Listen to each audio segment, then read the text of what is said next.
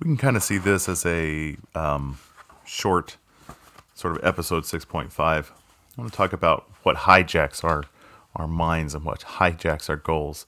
People are never going to be free of their context. Just like it is so hard to think outside of the bounds of our language, the words that we use to form our thoughts and to communicate them, it's very hard to imagine what your drive and goals would be like outside of the context of where and when you're born. It's part of why it's so easy to look back and demonize people throughout history, and why it's so hard to understand how people could be motivated to do the atrocious things that we know that they've done. And I'm not justifying that.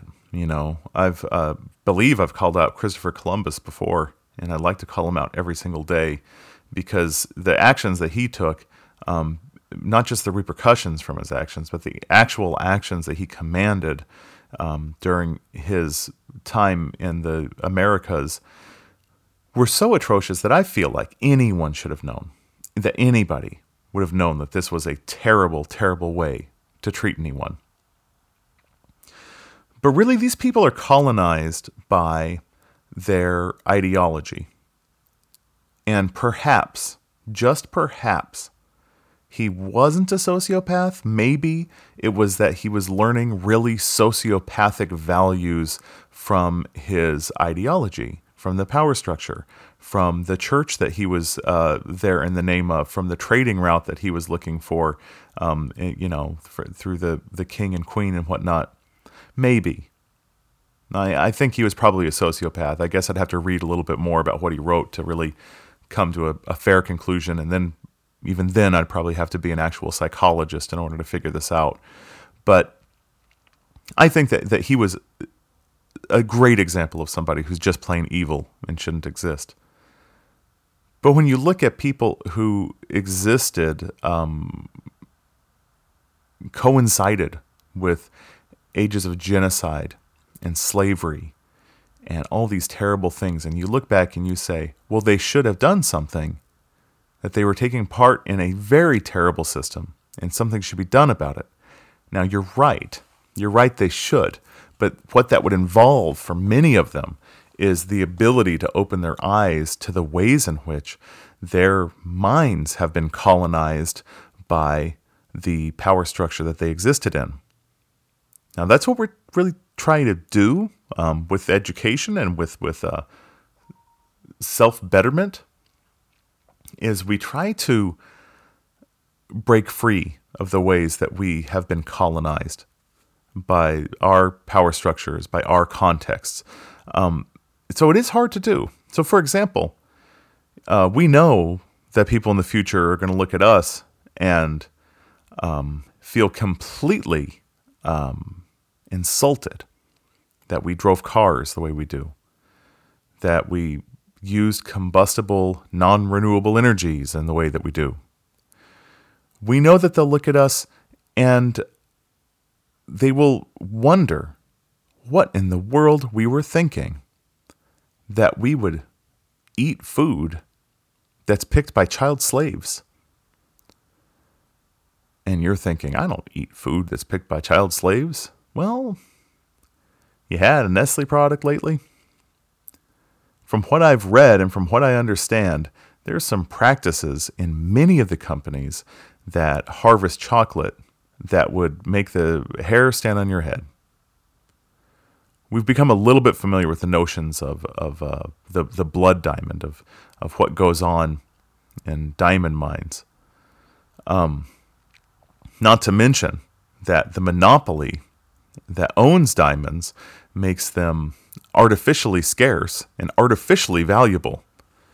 So one of these great examples of our conspicuous consumption are just artificially conspicuous. Diamonds are common enough we could all have plenty of them. We have more than you'd think.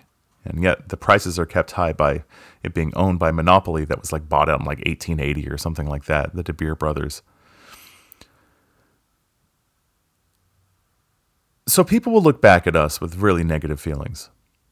The same way that we look back at people from history with really negative feelings. Like I said, most of the time we're wrong. Most of the time we're wrong about what we think. We're wrong about what we feel. We're wrong about what we feel like we know. And not only are we wrong, but we're way off. And a lot of what we're off about is this idea that we walk around thinking and feeling rationally and making rational, intelligent decisions. That a lot of our own impulses are governed by our context, are governed by our culture, are governed by the feelings of others. A lot of our goals are this way. This whole idea of the American dream is, like we said last time, is an abstraction of more, more, more. And maybe that's not what is going to make us happy. But it really feels like it. It really feels like it because that's what we see around us. And this is what we see as happiness. This is what's depicted to us all the time. This drive for more. And that drive is part of what makes people sell their lives for about $48,000 a year. That they will spend their days doing things they don't enjoy for people who they don't like, for the promise that they were going to be advancing in a direction that we've all agreed is important and right and happy. And it is so deeply embedded that this is a choice you never made. This is something that has been all around you since you were born. Completely deep into it. Grocery shopping with your mom, going down the aisles, looking up at cereal boxes with cartoon characters that look down at you and make eye contact, and it keys in with you, and you want these things, and your parents ignore you. And those same cereal commercials have characters that are built around this idea of don't listen to your parents, choose us, and keep nagging until you get us. And eventually the child learns that they can nag to get their, tricks or what have you, and that they should not expect their parents to give in easily. They should not expect their parents to understand why they like it or why they want it. It keys in with an impulse that's deep inside the child's mind. This need for some measure of power and independence to exercise it. And when you're stuck in a grocery basket, you're buckled in there with a stressed out parent, going down the aisle, this is the one place where you can reach out and feel the independence and feel the power. And then you get a bright, sugary cereal as a reward. And rewards do great things as motivators.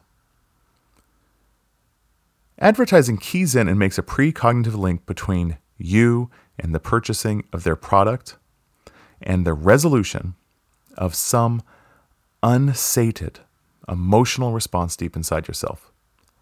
We have all sorts of emotions that aren't really allowed to come out within our societal contexts. We have a need to aggress, a need to be seen, a need to dominate. And it's not cool to satisfy these needs. Let's go back to the grocery store. By walking up and seeing a grocery store line that's too long for you and pushing people out of the way and being the next person up there. So instead, advertisers link that aggression with buying cars.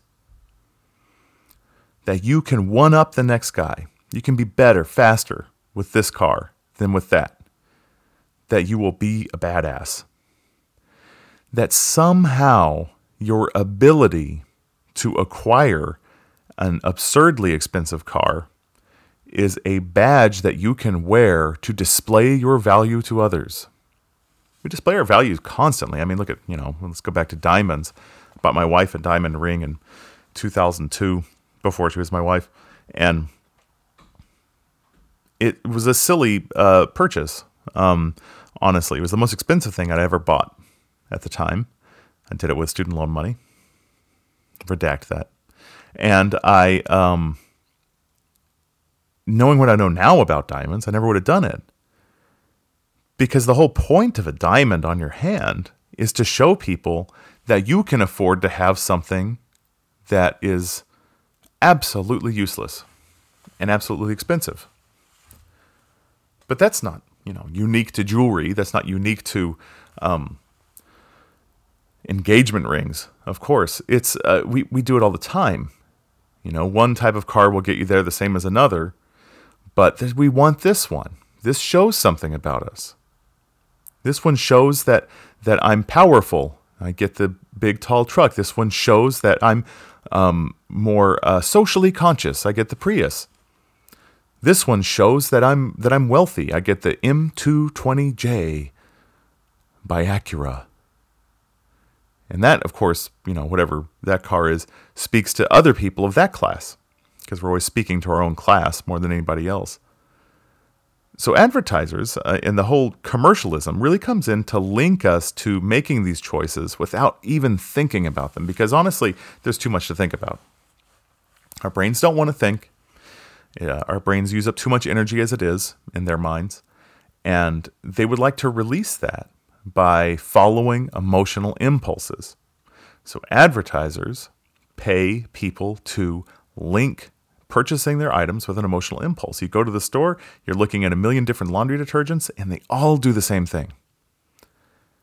Every one of them does the same thing. And the job of the marketer is to get you to feel like there's a certain one of these soaps that you identify with as a person, that speaks to your class, that speaks to your values, that speaks to your status, that you're just affluent enough for this stuff.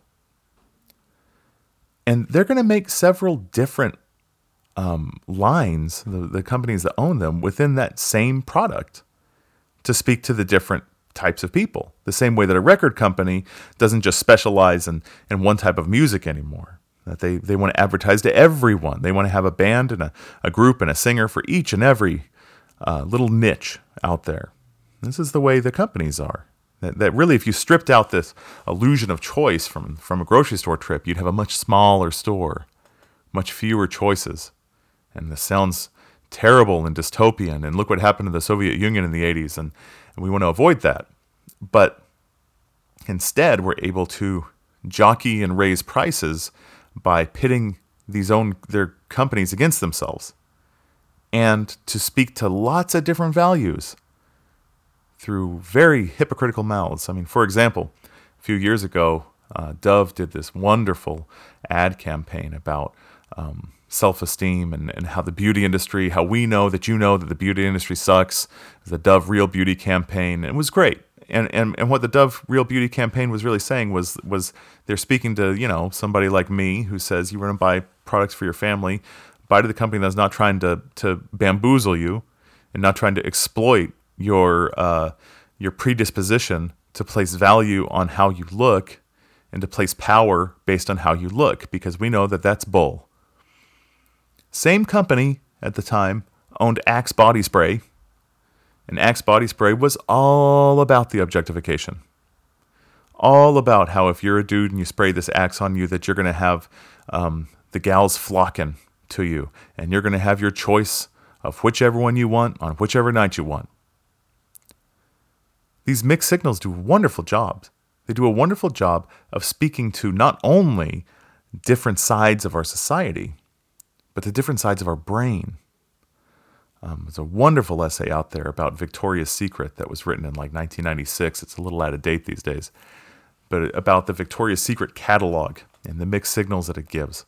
About the way that it satisfies the id and strokes the ego, that it is both alluring and exciting, and yet has about it an air of class and even humbleness to it, and in the way that everything is presented, and that it's a perfect example of the confusing messages that you get about sex in a traditionally Protestant, puritanical society, like the one we came from. So follow the money. There's more money put into advertising than anything else. And it really, the ultimate message of advertising is that you can achieve forgiveness.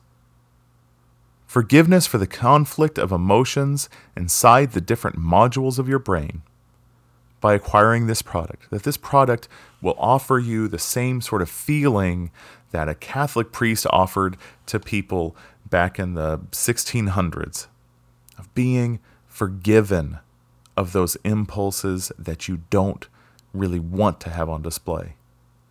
That will resolve them for you and bring them to a close. And none of this is on accident. People are conspicuous consumers. This idea of keeping up with the Joneses goes much deeper than, this sort of 1950s notion of the nuclear family moving out to the suburbs. It's a great story. And don't make me crack a book and get the facts right here. Let me just relate it to you as a story.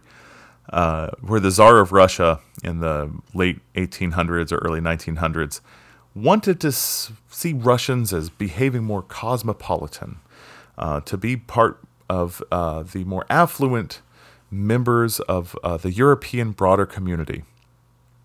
And where he started was with beards, because Russians were all wearing beards, and Europeans were not. They were shaving.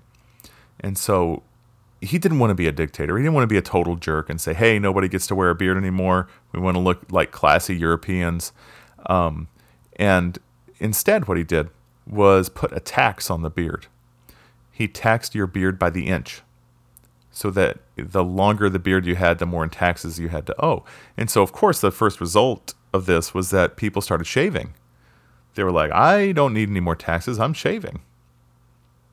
And then the really rich guys got an idea. They'd grow their beards long.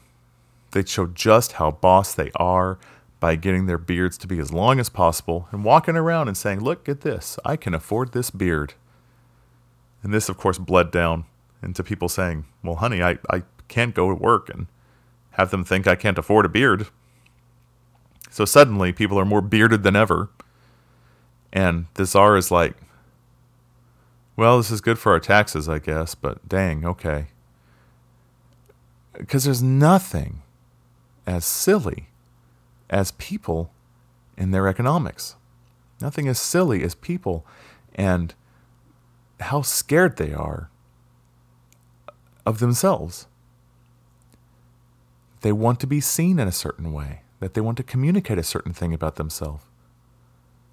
And it's because of this inner conflict of evolution that has built our brains into the state that they are. So conspicuous consumption became a way of life in America. It became the way things are. In the 1950s, after the war, the economy's booming. And they were like, how can we keep this going? We're rocking this out.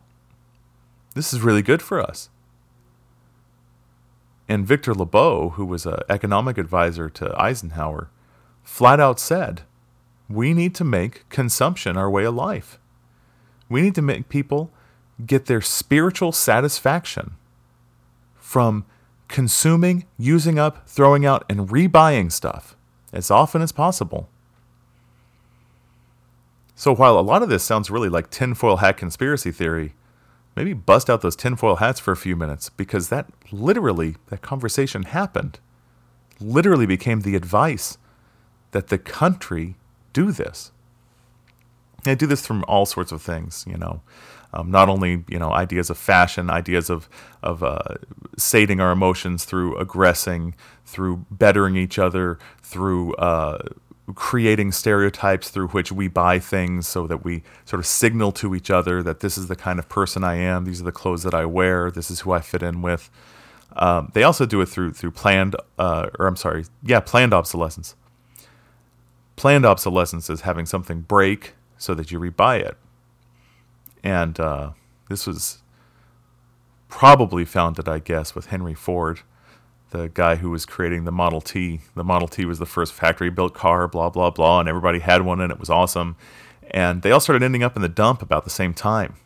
And this concerned Henry. He was like, dude, my cars are breaking down. Everybody bought one, and now they're ending up in the dump. So he sent out his engineers to collect up a bunch of old Model Ts from different dump yards around, bring them back to the factory, take a look at them, and try to figure out, why are these things giving out?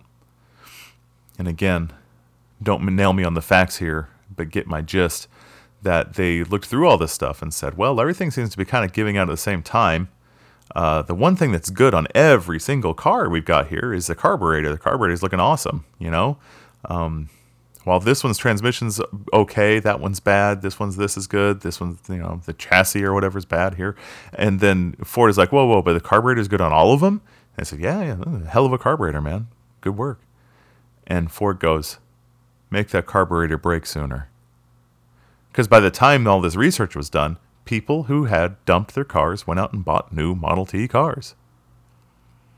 And this became a model. This became a production model. Design magazines were full of advice about how to do this. Full of advice about how to make your products last long enough to gain the consumer's trust, but to break soon enough to need replacement.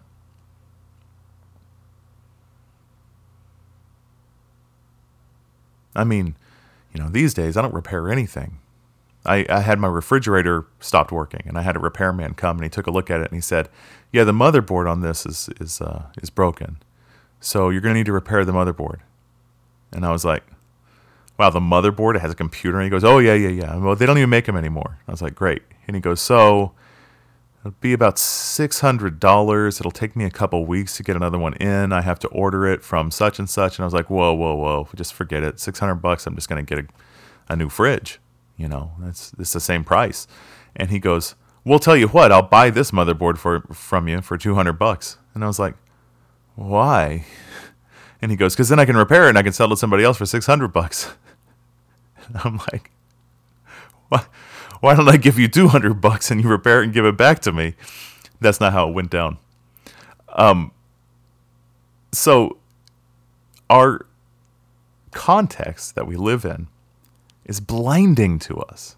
It's blinding. If you grew up thinking that you were destined to be a rock star, that's just kind of what it felt like you were going to do with your life, just imagine, you wouldn't have thought that 10,000 years ago. You wouldn't have thought that 1,000 years ago. You wouldn't have thought you were going to be a rock star. You know, you would have thought you were going to be a leather worker or something. You know, the best damn leather worker around. You would have thought you were going to be a corn engineer, you know, or something like that.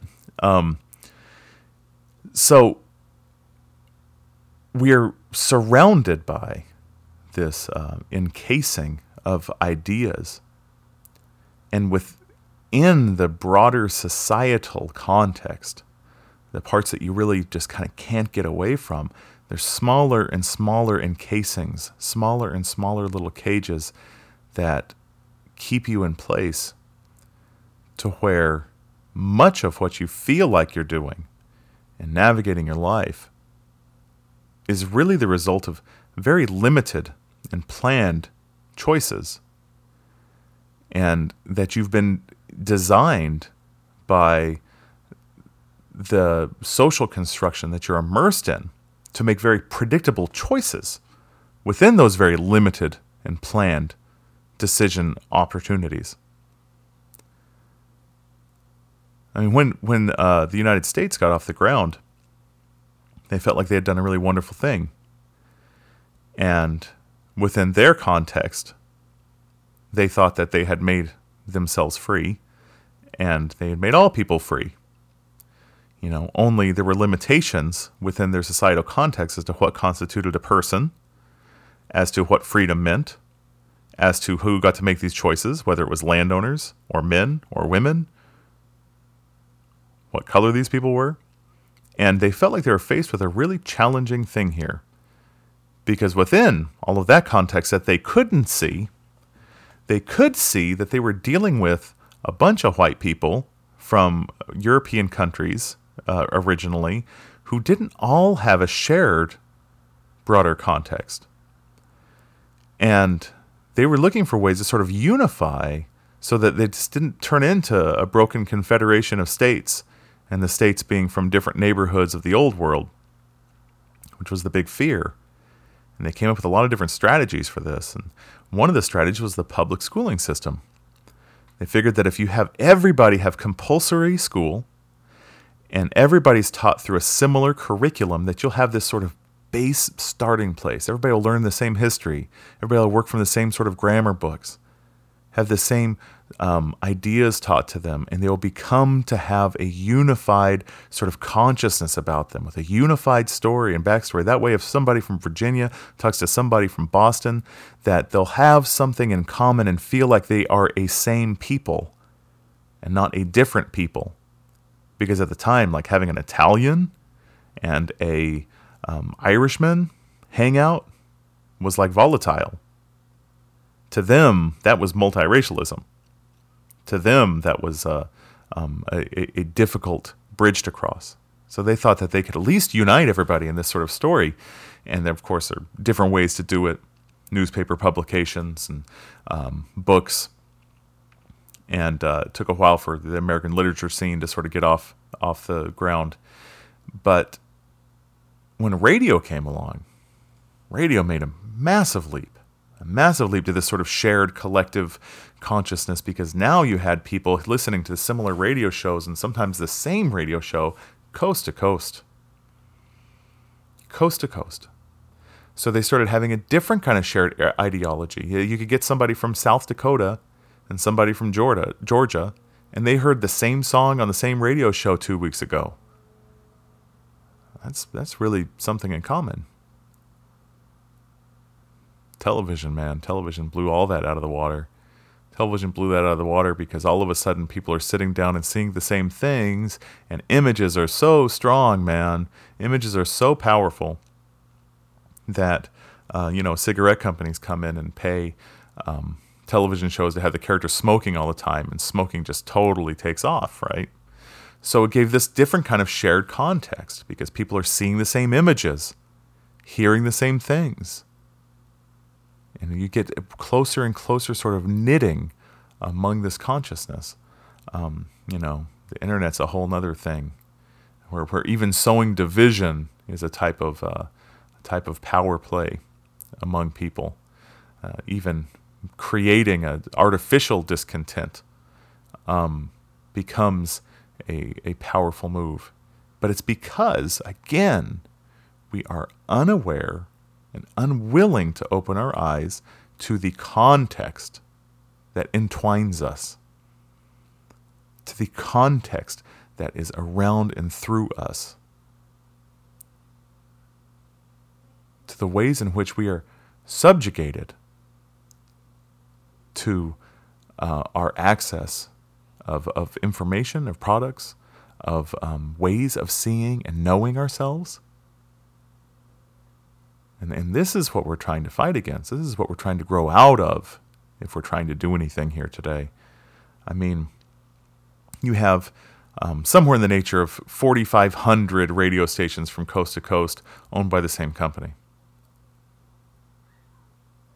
You have all of these news stations, all of this media, all of these movies that, you have it boils down to about 100 individuals getting to choose what you watch, what you're going to watch.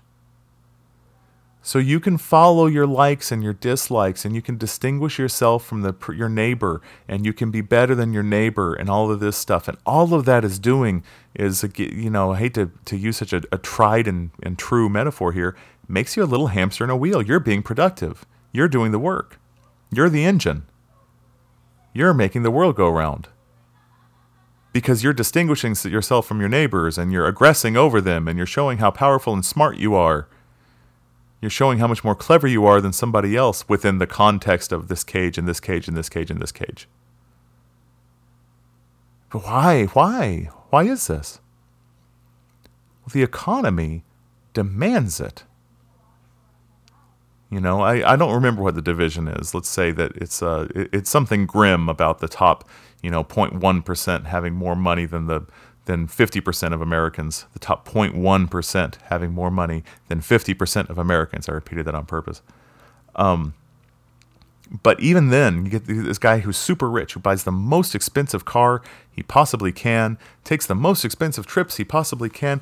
He's still only going to buy so many cars a month. He's still going to only buy like 1 or 2 pillows a year, depending on how many houses he's furnishing. He's only going to buy that one bed. But 50% of Americans who have the same amount of money that add up to this guy, they've all got to buy pillows. They've all got to buy beds. They've all got to buy cars.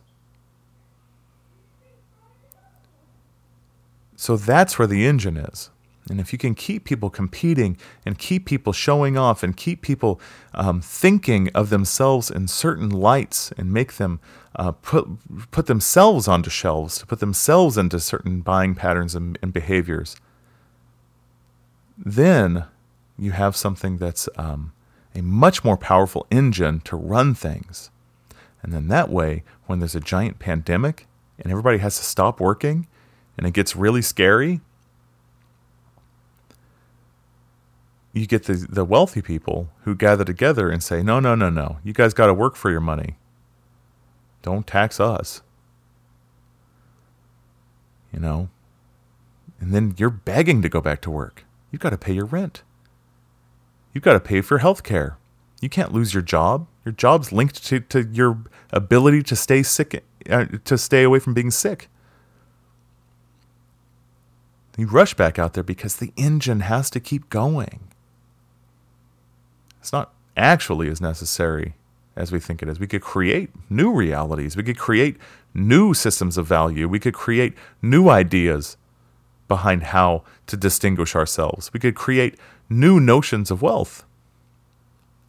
But this one's working just fine for the people for whom it's working just fine. And they're resistant to change. There's a resistance to that. So being aware to this and being awake to this, I'm not pushing you to be cynical or to make yourselves sick about it or to make you feel powerless, but to make you examine your current structure of goals, your current structure of meaning, and imagine yourself looking back at you from hundreds of years in the future and thinking, did this person have a meaningful life? Or were they just stuck in the machine that told them what meaning was? And that's maybe the only choice we get to make.